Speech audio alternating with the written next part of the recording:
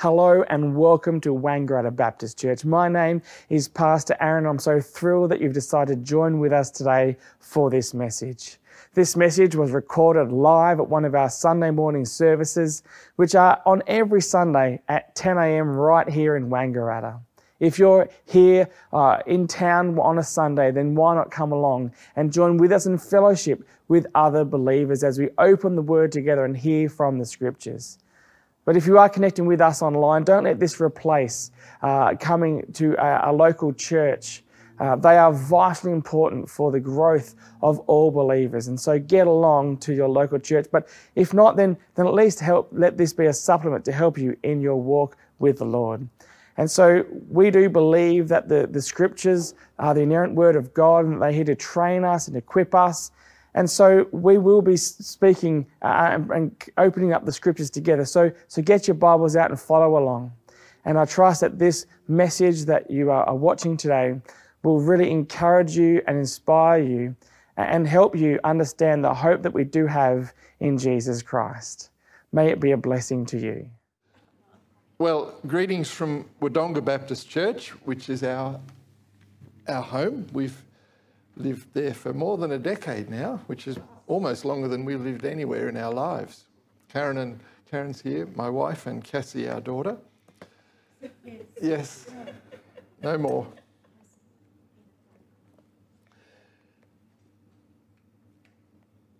Listen to this. In the year that King Uzziah died, I saw the Lord high and exalted, seated on a throne, and the train of his robe filled the temple. You probably recognize it from Isaiah. We could paraphrase that this way.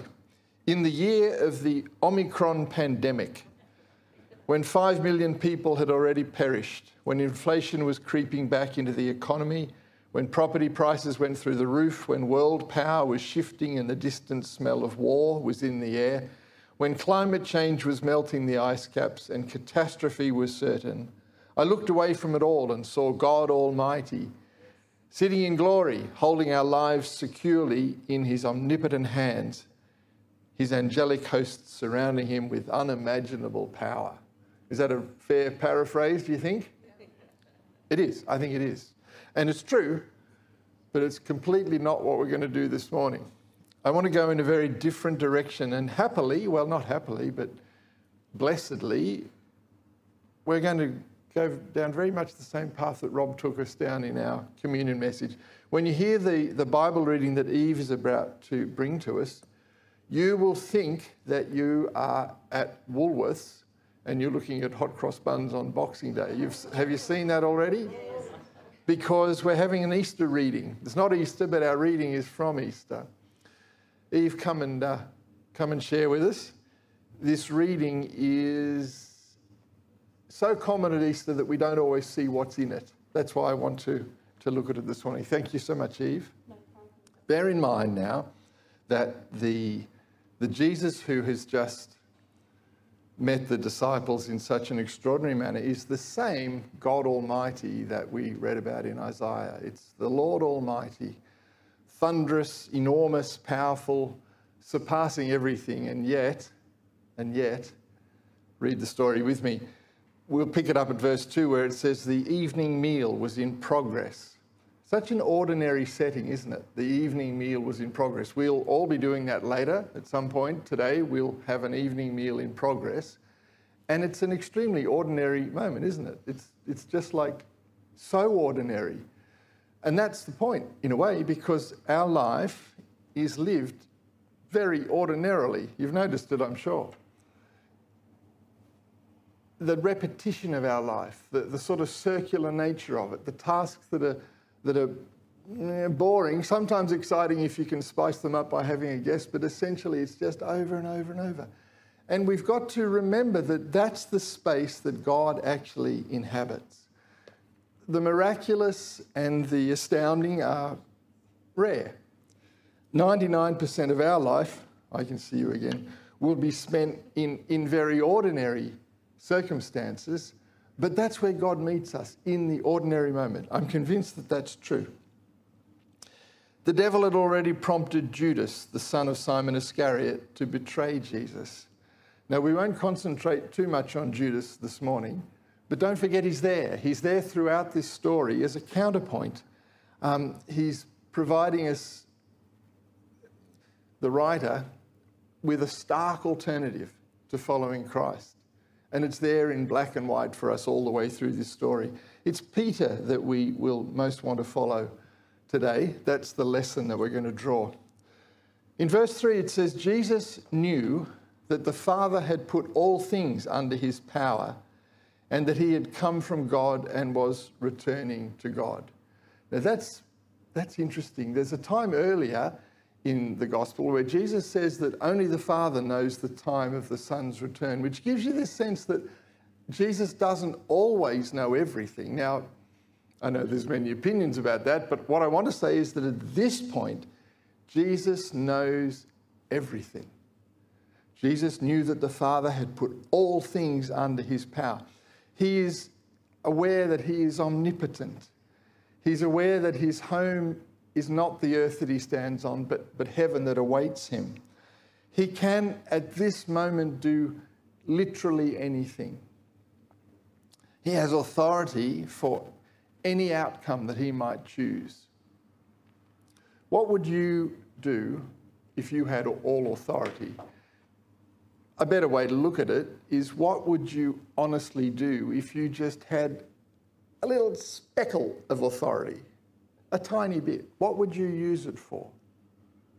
When my kids were little, we used to see if our swimming pool was clear. We used to get 3 or 4 hundreds and thousands, you know, those little sprinkles, and we'd drop them in off the edge of the pool and wait till they sat on the ground. And then if we could count them, then we reckoned the pool was perfectly clear, you see. We used to call it the sprinkle test. And if you can imagine doing that with a 7-year-old and an 8-year-old, it was pretty good fun because it's really hard to count the sprinkles at the bottom of the swimming pool.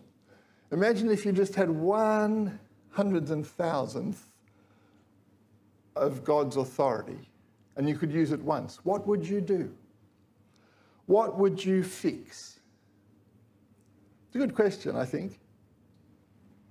I'm not going to make any suggestions, but I do want you to answer it in your heart personally. The next word, the beginning of verse 4, is what I would title this message, and it's the word so. In my translation anyway, I know not in every translation. Jesus has all authority. Jesus can do absolutely anything at this point. He might be the only person ever that has had unlimited options.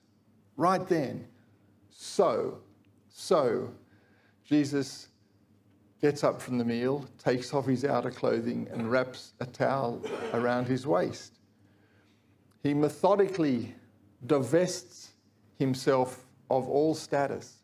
Now, we don't have servants in our world, not ones that we see at any rate. I sometimes think that we have lots of servants in the third world who sew our clothes up and make our devices and whatever, but we're not used to the concept of a servant. But in the ancient world, servants and slaves were abundant, and the distinction between one and the other was extremely clear. You were either the served or you were the server.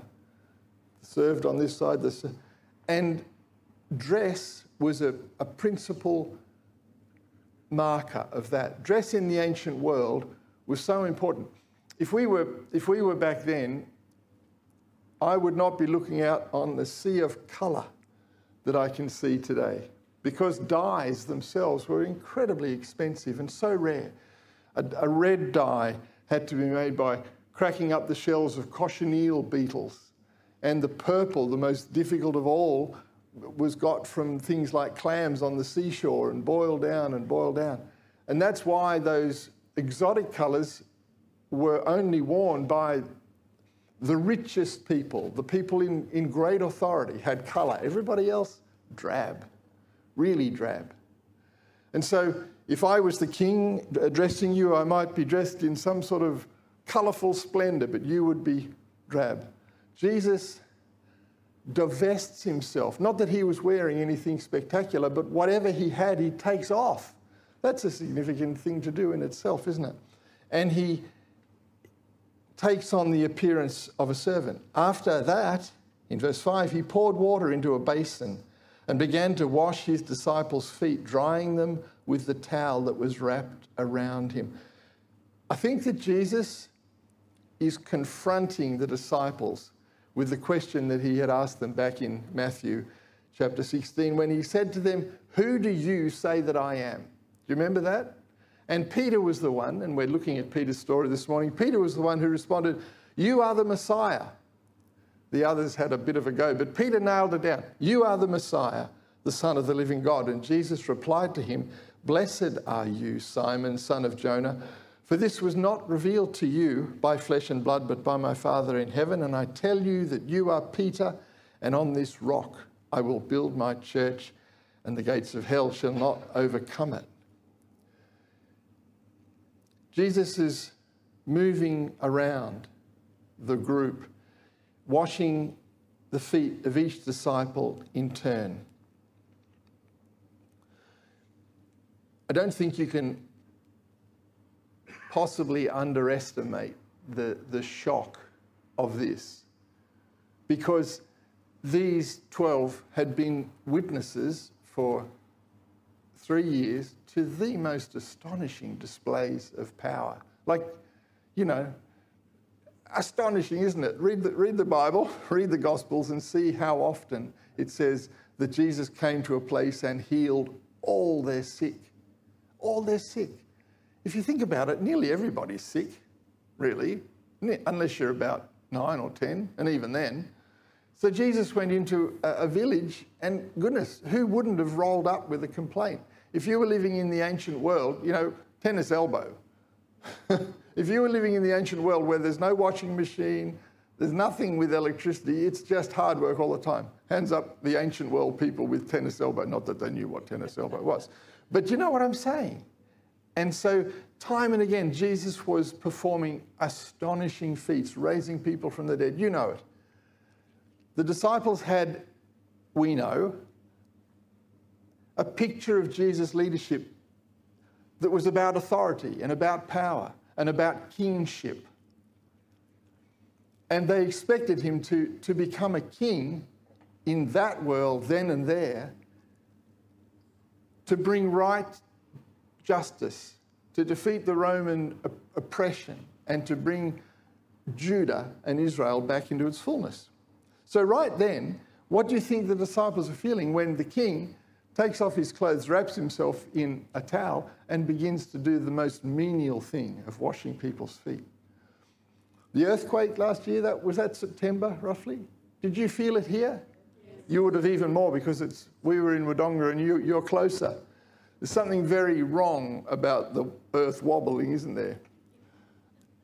Our uphill neighbour, where we live in Wodonga, is from New Zealand, and they had many friends in the area of the big earthquakes in 2011. And they came back telling us that the aftershocks were continual. There were hundreds of them.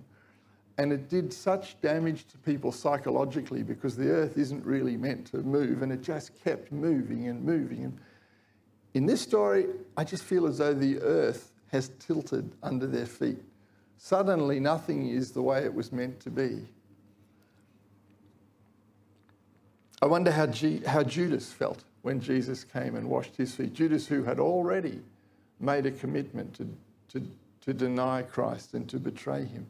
I don't think that Jesus washes Judas' feet because he's rubbing salt into the wound. He does it because he is showing Judas genuine grace and love. He comes to Peter, and Simon Peter says to him, "Lord, are you going to wash my feet?"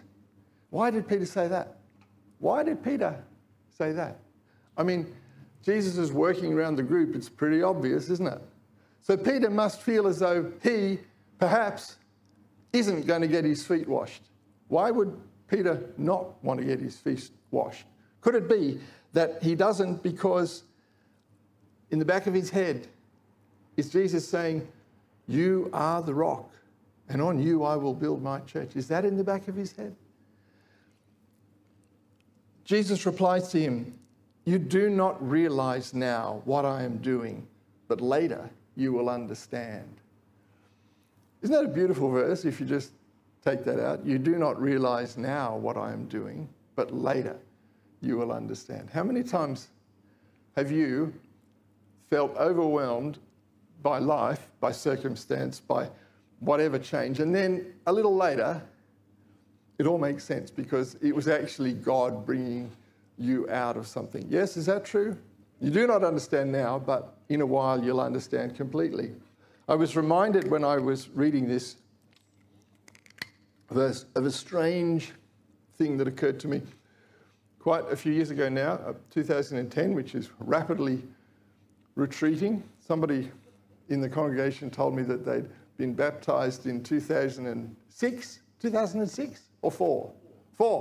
And I was about to, and I thought, oh, fantastic, a recent convert. But then it's not that recent, is it? 2000 sounds really recent, but it ain't. But you're here. This was in 2010, and I went to the Gibson Desert, where I've often been because I lived there when I was 18. And I went to an Aboriginal community where I was welcome because I'd been there quite often. But I'd never been there with a wheelchair, which I had taken with me. And when the plane landed, it dropped me off, pulled the wheelchair out, opened it up, and there I was sitting on the runway and nothing happened. And the runway in this community, it's called Warburton, and it's halfway between Alice Springs and Kalgoorlie, if you can imagine, right in the middle there. The runway is just hot and dirty, and I was just sitting there and nothing happened, and then nothing else happened, and the plane took off and nothing happened. And it was really awkward, you know, because there's no mobile phone or anything. It's just like, now what do we do? Eventually, the man who I had been in contact with, who was a good friend, Aboriginal man, finally arrived, quite a, half an hour, 3/4 of an hour. And he said something like, oh, that aeroplane, like you can imagine. But that was only the beginning of the situation, because how do I put this? I needed him to put the wheelchair in the back of the ute for me, which he did. But then we had to go to the shop, and there's only one shop, and buy some stuff. And I needed him to push my wheelchair. Now, I just hate people pushing my wheelchair. I just offer that as a general suggestion this morning. If you're coming up behind me, just don't. One morning, I was putting the wheelchair in our car, and I used to do it by pulling on this rope with knots. It's really quite easy, but it looks maybe a bit hard. And this guy from our church, I actually don't still know who it was. He said, do you want a hand? It was behind me. And I said, no, thanks. And then he came over and he said, oh, well, I'm going to help you anyway. And he pushed. Oh, my goodness. I just cannot abide anybody pushing my wheelchair. When I bought it, you have a look. It's got these handles that flop down like that, the pushing handles. I paid extra for that. Quite a bit extra, just so that they would. The problem, though, in this setting was that I was a white man and an Aboriginal man. I was asking him to push me. And that, I just hate to say it, that doesn't work in Central Australia to this day. The racial divide is alive and well, and I take no pleasure in saying it because I know that I have been part of it. And he was just extremely embarrassed at the idea that I would ask him to push me. And I was extremely embarrassed because I realised his embarrassment. It was really awful. And I can't sugarcoat it. It was just tough. But we did it. And it's a moment when I thought, what in the world is happening here? Sitting on the airfield for all that time, having expected to be welcomed and rah, rah, rah. God, I've been planning this trip for months, talking to this chap, my friend, and it just seemed as though the whole thing was just horrible. An example of a time when I didn't realise now. How does it work? Jesus says, you do not realise now what I am doing, but later you will understand. And the whole episode brought my friend Livingston, with his name, not his real name, because nobody could use his real name. You know how that happens in Aboriginal culture.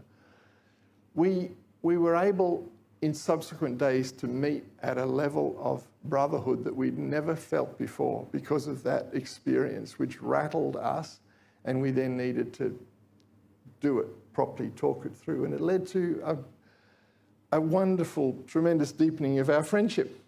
Just a story, but you've got your own. There are moments where we would not know what was the best path for our life. Have you ever gone to pray and thought, I have no idea what to pray because I don't really know what ought to happen next? And in that moment, you don't have control and you don't know what to ask God, but God knows. God knows. And later on, so often, we know, not always. No, Peter says, you will never wash my feet. Why is Peter reacting this way? Jesus is turning the world upside down, but Peter doesn't understand that yet. I don't think that Peter can see yet that the first will be last, or that the king is a servant. Do you remember the story back in Matthew again, where the mother of James and John comes and says to Jesus, can my son sit at your right and your left when you come into your glory? Do you remember that? It's the most audacious thing, isn't it? It's sort of just grossly unpleasant. And Jesus says, you know that the rulers of the Gentiles lord it over them and their high officials exercise authority.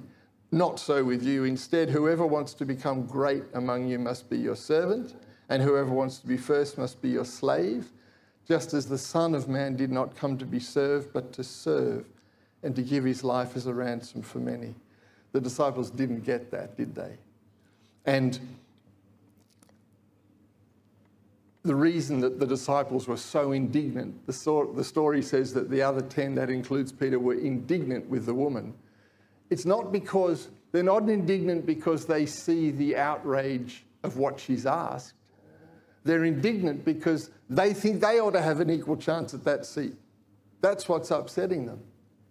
I think that Peter, at the very edge of his consciousness while Jesus is washing his feet, is beginning to hear a tiny voice in the back of his head that's saying to him, your turn will come to wash somebody's feet. I don't think he sees it yet.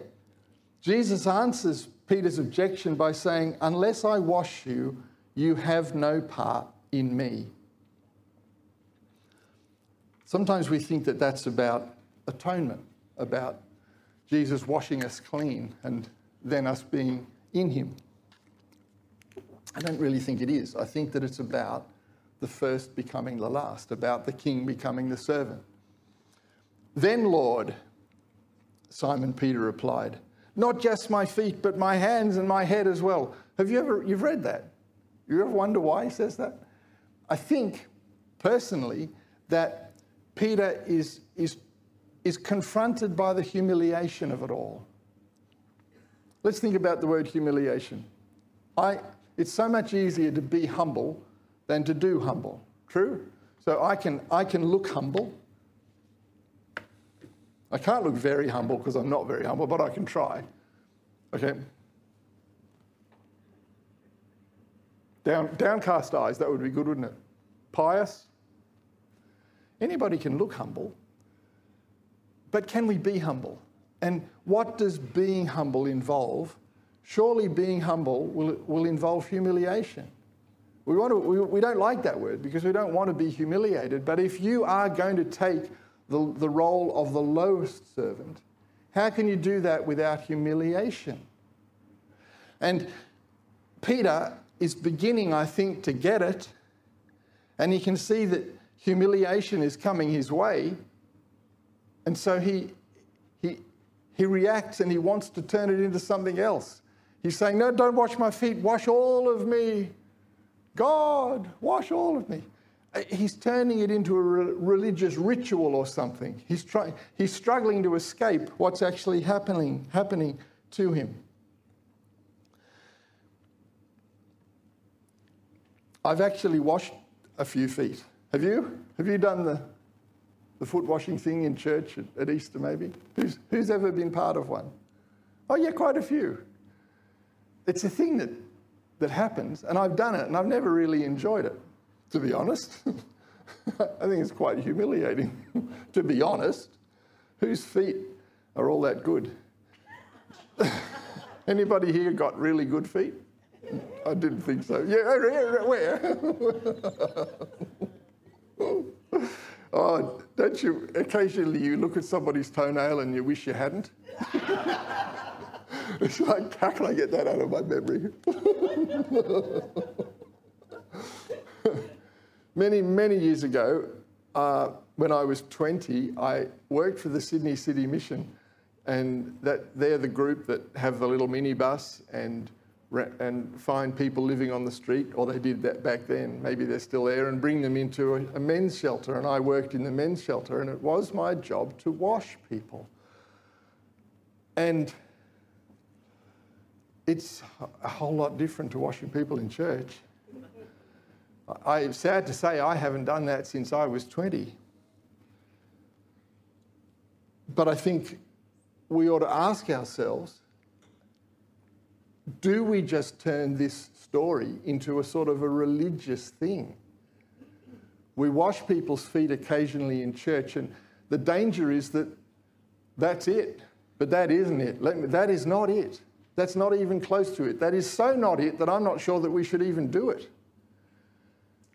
What we need to do, and what Jesus calls us to do, is the lowest task when that task presents, for whomever that task is needed by. Not good language right there, but you hear what I'm saying. And we ought to just snap ourselves out of the idea that this is part of the Easter story, or part of a liturgy, or part of a ritual. It's not. It's Jesus calling on us to lay our lives down the way he lays his life down. When Jesus had finished washing their feet, he put on his clothes and he returned to his place. "Do you understand what I have done for you?" he asked them. And they all go. Some of them go and some of them go. And Peter's going, he's like a rabbit in the headlights. He's just like, "You call me teacher and Lord, and rightly so," Jesus says, "for that is what I am.